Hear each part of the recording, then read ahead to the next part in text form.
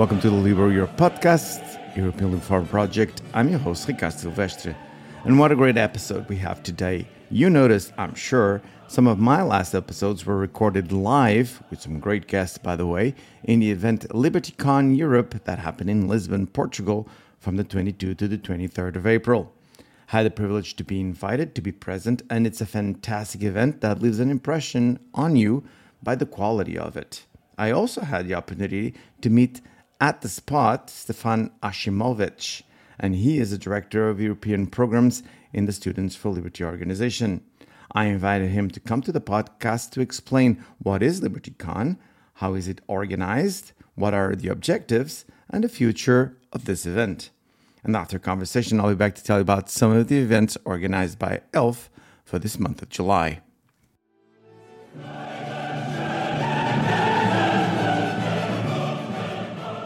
I'm here with Stefan Aćimović. Stefan, thank you so much for coming to the podcast.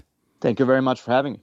Oh, it's great to have you here. I met you in person at the LibertyCon in Lisbon on the 22 and 23 of April, and it was very nice meeting you. And at the time, we discussed the idea of having you on the podcast, and we're going to talk about all things LibertyCon, not only the Europe chapter, but all the other ones. But before, tell us a little bit about yourself. What was the path that you took to the point that we're now talking on the podcast? Yeah, again, thank you very much for having me, and thank you very much for the support that the ELF has provided to Students for Liberty, especially with LibertyCon. So a little bit about myself. So I've been in the movement for a few years now. When I was a student in Belgrade, I studied law. I joined up with a bunch of different student organizations, ended up working for law student association called Backup, and we were organizing all different projects for law students, basically. And that's sort of how I ended up in student organizing in the early days. And of course, other than that, I was very interested in liberal politics in Serbia and also in Europe, and that was something that I wanted to explore and figure out how I can use that to sort of start a career in working in NGOs. I somehow, I think this was 2019, I heard about this conference happening in Prague that was being sort of co-hosted by SFL. I went there sort of by accident. I got invited, went to the conference, had a great experience, met a bunch of really interesting people. And then there was a LibertyCon a few months later being organized in Belgrade, my home city. And they were like, you have to come. So I did. I listened to the LibertyCon program, met up again with a bunch of different people from Students for Liberty, and that's when I decided to join as a student volunteer. And I did that for about a year and a half. This was just during the COVID time, so I was organizing different webinars in front of Students for Liberty. We took part in the Serbian protests that happened sort of at the end of the pandemic. And that sort of, I guess, made me maybe stand out. So I got asked to apply for staff position in European programs about two and a half years ago now. And that's when I started working for SFL proper. And I've been the director for about a year now, I think almost to the day. So we can see that you have been very active, not only in thinking, but also in organizing and getting involved. But I'm going to stay here for a little more because I was really interested in something that said that you had an interest in liberal politics in Serbia, which I'm quite sure it's not that easy or common to do. So no. I had problems with my political opinions at law school, right? No, it's I think it's sort of the environment I grew up in. I think I grew up in a very liberal oriented family and community. You know, my mom and my uncle, they were both on the streets protesting against Milosevic in the 90s. They were part of the Otpor movement. So I sort of grew up with that and with this idea that, you know, the West is where we have to go. And it's something that I've been thinking about, you know, since I was sort of a teenager. I started sort of, you know, following politics, following what's going on in the world, figuring out what my opinions and views are. But it was definitely something that's a bit controversial in Serbia. But that being said, there is a liberal community here, especially in Belgrade, and good things are happening, I think, when it comes to sort of liberal politics. New faces appearing, a lot of young people that I guess we'll be talking about later on. So, but yes, definitely an interesting path to take here. Well, I'm happy that we have people like you and young people like yourself leading the way, particularly in Serbia. So getting to something that you just mentioned now, which is the importance of young Europeans to be interested in politics, to get involved, to organize. And you guys have been doing a fantastic work organizing these people that want to do it and they want to be part of the process. Now, Stefan, it's often mentioned the importance of young people to get involved in politics. Actually, we just had the Year of Youth at the European Union. Tell me, please, from your experience, how much do you see a translation from those calls, from then people like you getting involved, and then actually seeing the results of this kind of intervention, of this kind of participation? Yeah. Are you positive about what's been going on? Do you think that we are way, way, way behind? There's still a lot of work to do. Tell us your thoughts. Yeah. Well, let me start off by sort of, going into sort of the historical perspective, right? I mean, young people, especially students, were the ones that were bringing about political change for I don't know how many, years, from the sort of the civil rights and anti-war, anti-colonial movements in the 60s to, the Velvet Revolution, bringing down the Berlin Wall in sort of the 80s and the 90s. The Otpor movement in Serbia during the 90s, right? And now you have Maidan and the protests in Ukraine, and then the protests in Belarus. All of these movements have been predominantly led or gave the sort of the main body was made up by young people, by people in their 20s, early 30s, right? I think that's because, young generations have the most skin in the game. It's the political decisions made today are the ones that are going to impact them for the longest. And when you're in your 20s, you're thinking about what your future is going to look like, very objective. But young people just haven't been the ones making those political decisions. And I think this generation is starting to catch up on the fact that they aren't being asked what they wanna see as much. And I think that is being changed. I think if you look in the last few years globally, you'll see a lot of like age barriers to when at what age people get elected to political offices has been going down. So I think in the last few years, I've seen like a bunch of news saying, the youngest member of parliament has been elected, the youngest mayor has been elected, the youngest prime minister has been elected. So I do think that this sort of generation, I don't know, born in 1985 to like 2000 is taking the lead, and they do want to become more politically engaged, and they want to start making sort of the political decisions a lot earlier than previous generations, which I think is good. And I hope this is sort of a trend that is followed. I think you need young people in politics because they bring in fresh political ideas, and you have very eager and highly motivated young people who usually have some sort of experience in, youth organizing, student activism, coming in and taking elected or appointed positions in. And this is sort of where organizations such as LIMEC and Students for Liberty come in, as we provide sort of the education to those political philosophies, but also, how to organize youth movements, how to get projects started, how to get your message across. The sort of the informal education that can provide the basis for a political career. That's something I think that a lot of student organizations like this provide. And I do feel, to answer your other question, is I do think this is a positive thing. And I do think that the future looks bright. And I think when you sort of read between the lines and cut through sort of the political breaking news, there's a lot of good things happening. And I do think politics, especially in Europe, or specifically in Europe, are heading sort of slowly in the right direction. I think the last year or two, especially with the war in Ukraine, has changed a lot of people's perspective on the importance of liberal democracies and liberal ideas. I do think we're going to see, going forward, we're going to see sort of the populist movement sort of lose importance as people realize that, this doesn't really work. I think people are starting to really understand how to dissect propaganda and how to dissect ideas that aren't liberty oriented and decisions that are being made that take away the liberties of people. And I think this is sort of where liberal democracies and liberal ideas will come in and become the big sort of force in the next 5, 10, 20 years. So I'm very optimistic about the future of the movement. You presented some very, very good points. Unfortunately, just because of time, we're not going to get into all of them, but I'm going to ask you if you come back to the podcast because I'm really interested in this part. Sure. But one follow-up in this, and that is, Stefan, and you know this because you've been working with these people.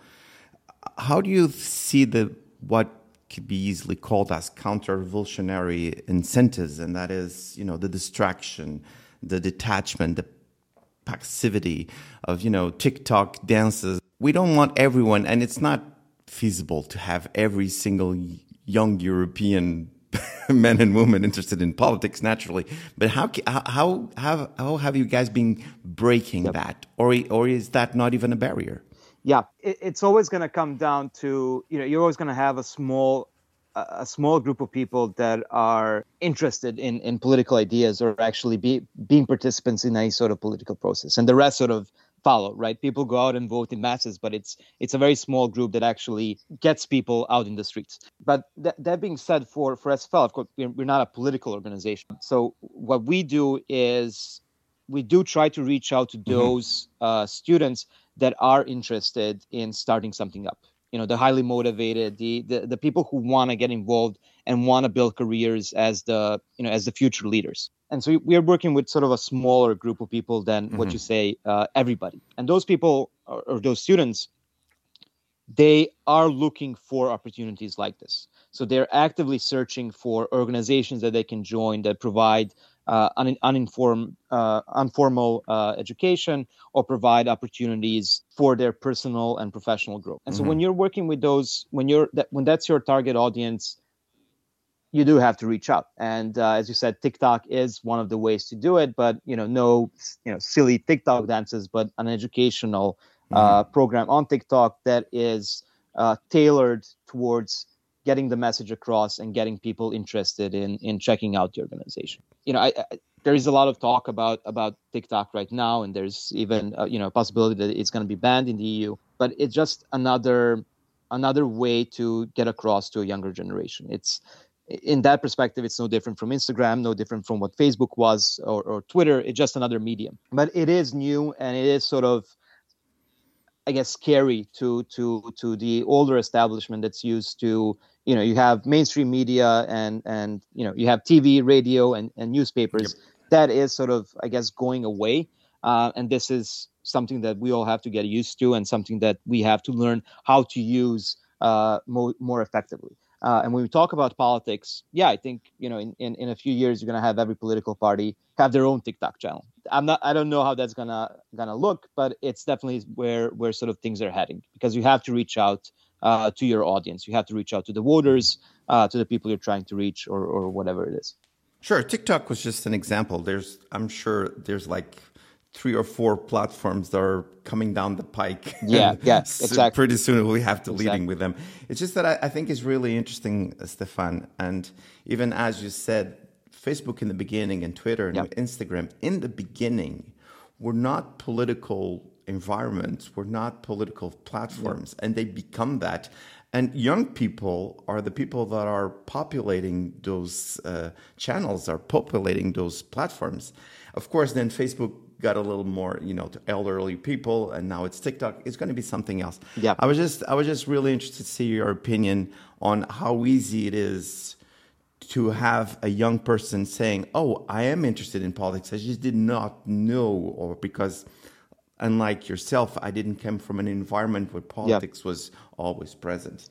Yeah, I'll tell you what. Like, I'm the personal example of this, right? I had liberal ideas and liberal views growing up, and that was something I was interested in exploring. But I didn't know something like Students for Liberty existed. That was a complete shock. I didn't know that there were, a mass of people, that there's a whole movement that shares the ideas that I do. And so that was sort of shocking to me, a few years ago when I got in touch with Students for Liberty, was, oh my God, there's actually a movement around what I believe. I'm not sort of the only one. And if social media is a great way to get that across, right? You'll surprise people. Very good. Let's move now to LibertyCon. This is a tremendous event. I was very privileged to attend it, this one in Lisbon that I just mentioned in April.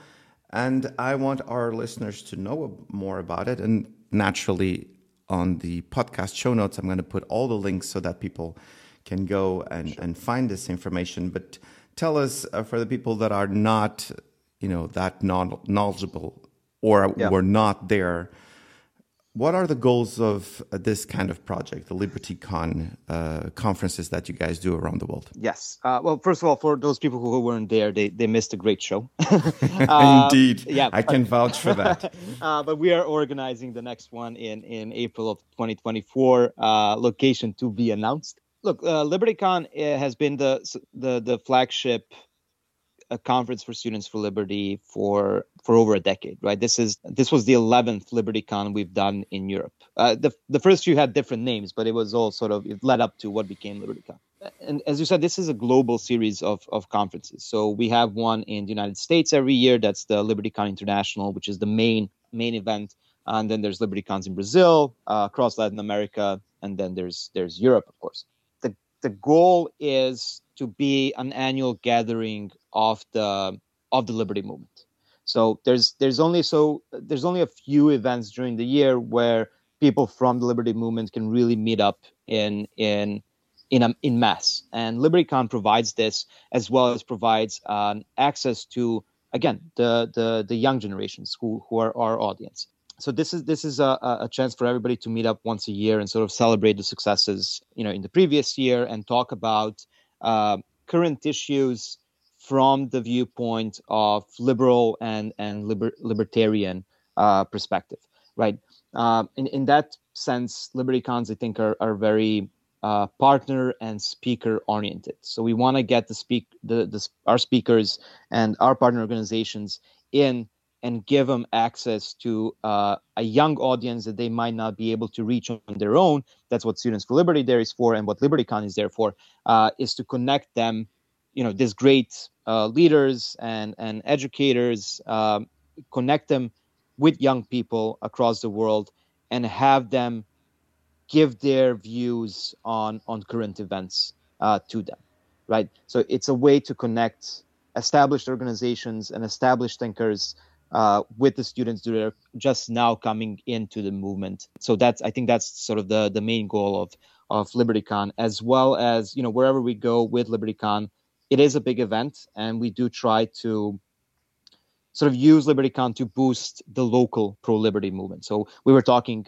before about why we came to Lisbon. Well, we saw that in Portugal, the liberal movement is sort of starting to emerge. There's new things happening in Portugal, and we thought, well, this is a perfect opportunity for us to come with LibertyCon and introduce the local organizations and the local leaders to the international movement, to the wider movement that they maybe know exists, but haven't been able to get in touch with. So that's sort of the long-term goal of LibertyCons, is to actually make a difference in whatever place that we choose to come in. And that's when we choose, a new country and a new city to come to next year. That's sort of one of the things that we really look in is, okay, what's the value of us coming with LibertyCon to this country?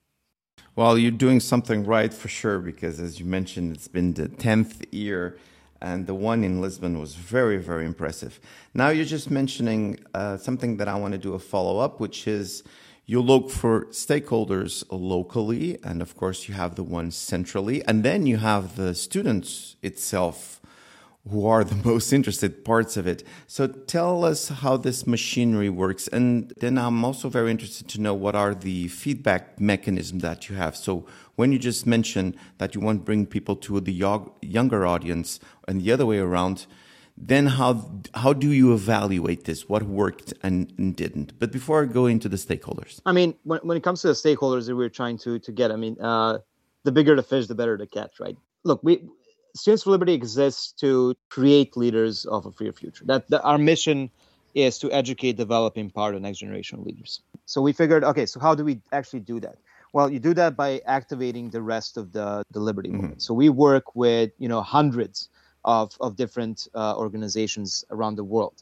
Some of them are NGOs and think tanks that we can connect with the students. Some provide educational programs. Some do student activism.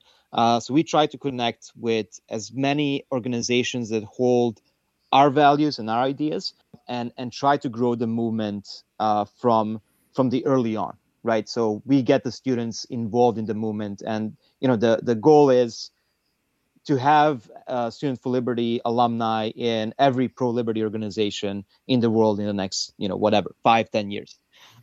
So when it comes to the shareholders, it's bring in anybody who has any value for moving the liberty movement forward, bringing them to us so that they can interact with the students. And when it comes to the students, as again, who are the big stakeholders in SFL, it's what we talked about earlier. It's trying to get students who are interested in these ideas and who are trying to find sort of an ideological home. Well, that's what Students for Liberty can provide. And because we're an international organization, we're on every continent. Students for Liberty has great access to those students and to those young people that are sort of thinking, all right, I have these views. I want to change something, be it in my country or in globally. Where do I go to? And that's where sort of we show up and we say, hey, we have this program. We're looking for people, actively looking for people like you. We have access to a global network. We have the resources. Come to us, become part of the organization. So I think that's sort of where when we're talking about stakeholders, it's trying to build a network at the end of the day and trying to be sort of a connecting organization between all these different organizations. As for the feedback mechanisms, again, we have great relationship with a lot of organizations that we work with. And if an organization comes and becomes a part of a project that we do, such as LibertyCon, right? LibertyCon Lisbon, we had over 35 different partner organizations come in. Well, because the conference is so much partner oriented, we do need feedback from the partners. Hey, did everything work out? Was there anything that we can change for next year? How do we improve so you get the best experience out of this? And we do have very open communications with a lot of these partner organizations, and we can talk very easily about, all right, maybe this can be improved. This went really well. What can we do to sort of upgrade it next time around? And then we can always reach out to these organizations and other partners and say, hey, we have a project we're thinking of doing. Can you provide us feedback on this sort of project proposals? Is this something that you would be interested in coming in and partnering up with us? So the feedback is not very rigid for most of the organizations we work in, but it's something that we definitely value, right? We build our programs based on the feedback, on the effectiveness of those programs that we run. So we're very much always looking for the opinion of the people that we work with externally, so that we can modify and better the programs that we execute. Now let's talk a little bit about the philosophy behind it. So we just talked about the mechanics. And the name LibertyCon, and when I was first introduced, actually was 2 years ago, an invitation, a very generous invitation from you guys. And I, of course, naturally, I went to try to find out what this is all about. And I did notice on your website, and this was really cool, that you guys go into the fact that, A, we are open to every person that has something to bring, and that is at least gravitationally close to the beliefs we have. So I imagine that you can invite someone that is a socialist, or you invite someone that is communist, but that is going to be an opposition for something that you guys defend. Yes. So there's like a little bit of a spectrum here, and I want you to go into it because naturally, and I think almost intuitively, we think that this is a gathering of libertarians, which is not. So please go into that. I mean, Students for Liberty is a big tent organization. That said, as Students for Liberty did start primarily as a libertarian organization in the United States, but once you start going international, how do you promote a libertarian philosophy in places where there is just no history of what libertarianism is, right? Students for Liberty has expanded everywhere. Like we have Students for Liberty Africa. Now there's a Students for Liberty Middle East and North Africa, South Asia, Europe. We're going into Eastern Europe. That's where the majority of our programs is sort of on the other side of what used to be the Iron Curtain. How do you bring libertarian ideas into those cultures? So you have to take a big tent approach. You have to figure out, okay, who are the people and what are the ideas locally that are compatible with libertarian philosophy. And this is, of course, liberals on one end, but then you have all sorts of different ideologies and philosophies that hold the same values and ideas. It just, the execution or the solutions might be different from what a libertarian philosopher will tell you, right?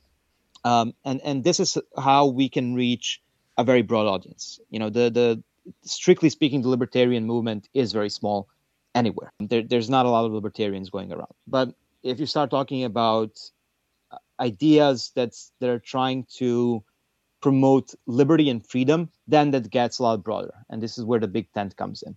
And the idea behind LibertyCon, and specifically the programming of LibertyCon, is, okay, how can we get all these representatives of different, ideologies or philosophies that are still within the liberty movement come together and give their individual perspectives on the current issues or on whatever is going on in the world. So and be it organizations or partner organizations, or be it students that I have in my program, you have libertarians, but you also have liberals, anarchists, straight out capitalists, right? We try and get as many different people as possible, because this also it's a good way to build a community, right? If we only took like libertarians, I think the ideas would sort of get stale. But if you have debates internally and both externally, and try to build on the ideas that do connect us and that are universal across this sort of spectrum, that's a good thing.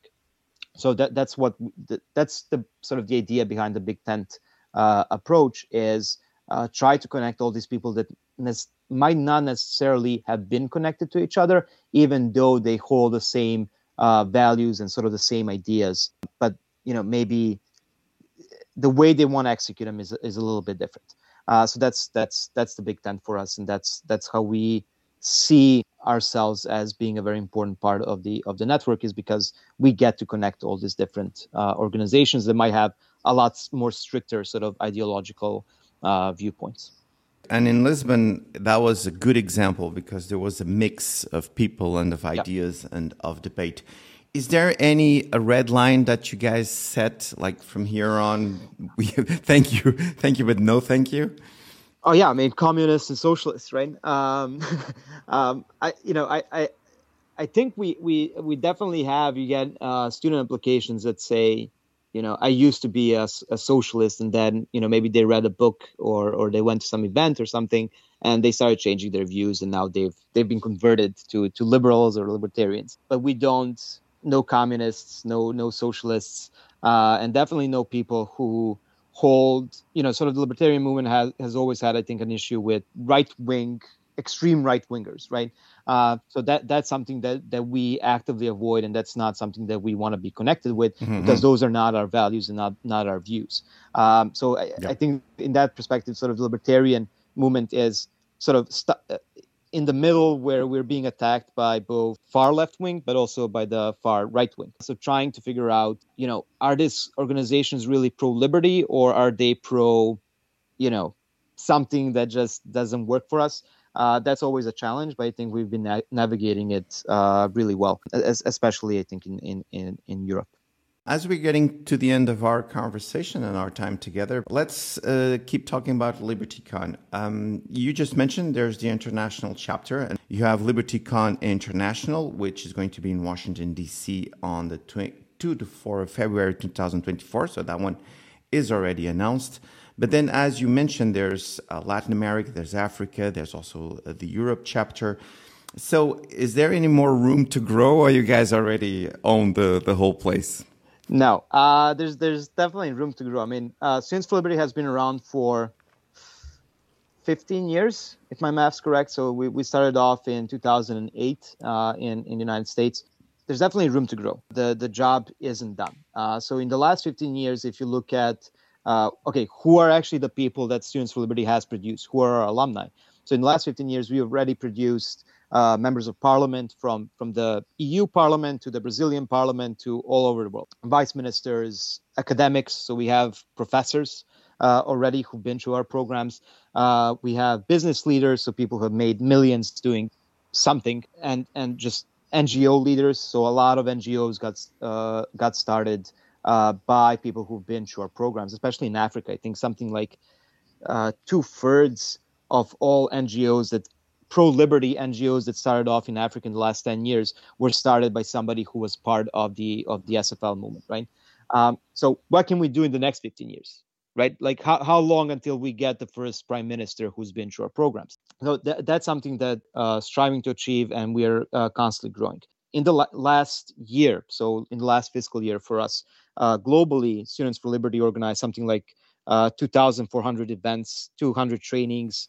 We had over 2,500 media hits, and an audience reach of, I think, something like almost 500,000 people. And then there's stuff that we constantly add to the program. So last year we started the Alumni for Liberty program, which is a new program within Students for Liberty that is trying to connect all these people that have been through the organization and try to build sort of a movement that continues their involvement with Students for Liberty once they've left their studies, and we're trying to connect them with all the different alumni, connect them to the decision makers, so that they can give them access to the network that Students for Liberty has already built. We're trying to now expand to Middle East and North Africa as one of the newer regions. We're starting up in Australia and New Zealand. So SFL globally is expanding. To bring it back to Europe, we're still constantly looking for new projects and new opportunities. So we're constantly experimenting, constantly bringing in new things, constantly trying to reach new people, new organizations, new speakers that we can introduce to our audience. At the same time, try to expand our audience. That's a great segue, because I'm going to ask you to please tell our listeners how they can know more about not only SFL, but LibertyCon and yourself. How can people follow you online? Oh, perfect. As for me, LinkedIn is I think, a good option, or you can email me at Aćimović@studentsforliberty.org. As for the organization, I'd say follow European Students for Liberty on Facebook, Instagram, or Twitter. If you're in Europe, definitely check us out. We do have local pages, so all of our national teams have their own social media pages where they post about their activities. So definitely check out some of our events. We're going to have a regional conference season coming up in September. So that's going to sort of go from September all the way into probably February. So we're going to have conferences from Reykjavik to Tbilisi, Madrid, possibly somewhere in Italy, Czech Republic. So we're going to have a couple of conferences happening in Prague. So if anybody's interested in checking out Students for Liberty in Europe, definitely check out the local pages and also the ESFL main pages and come out to the events. If anybody is interested in joining the student program, applications are open. Check out studentsforliberty.org webpage. You can apply for the program there, as well as get more information on what the organization does. And I would also give a shout out to our educational platform, which is Learn Liberty. So this is a YouTube channel and an educational platform that students can check out and sort of get the fundamentals of libertarian ideas. It's a very big channel that is run sort of in-house. So that might be something that's interesting to your audience. Learn Liberty. It's on YouTube. Very good. I'm very happy that the European Liberal Forum partner you guys. We appreciate all the support from the European Liberal Forum. And you guys are awesome. Yeah, and here's another partnership to endure and to grow. I've been talking with Stefan Aćimović. You guys have been doing an amazing work. Please keep doing your best to promote this kind of liberal values and ideas to young and not so young and like myself population. Perfect. Thank you very much, and we'll strive to do so.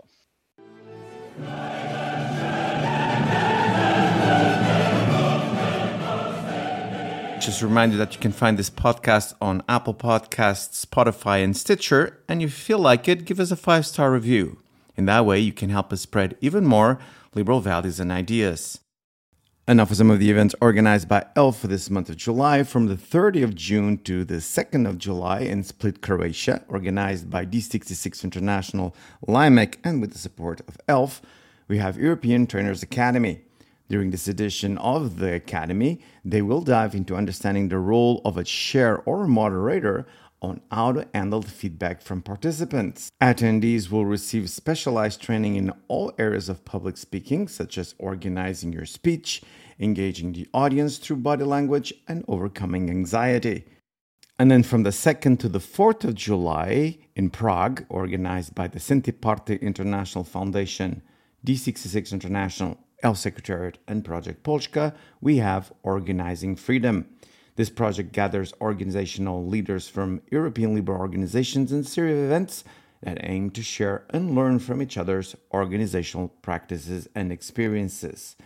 This will be both online and offline, with audience and target groups to prepare for the changing nature of civic engagement in the 21st century. To know more about this event, you just have to go to liberalforum.eu/events. And this is all for now. I'll be back soon with more podcasts. Until then, let's keep making the world a better place.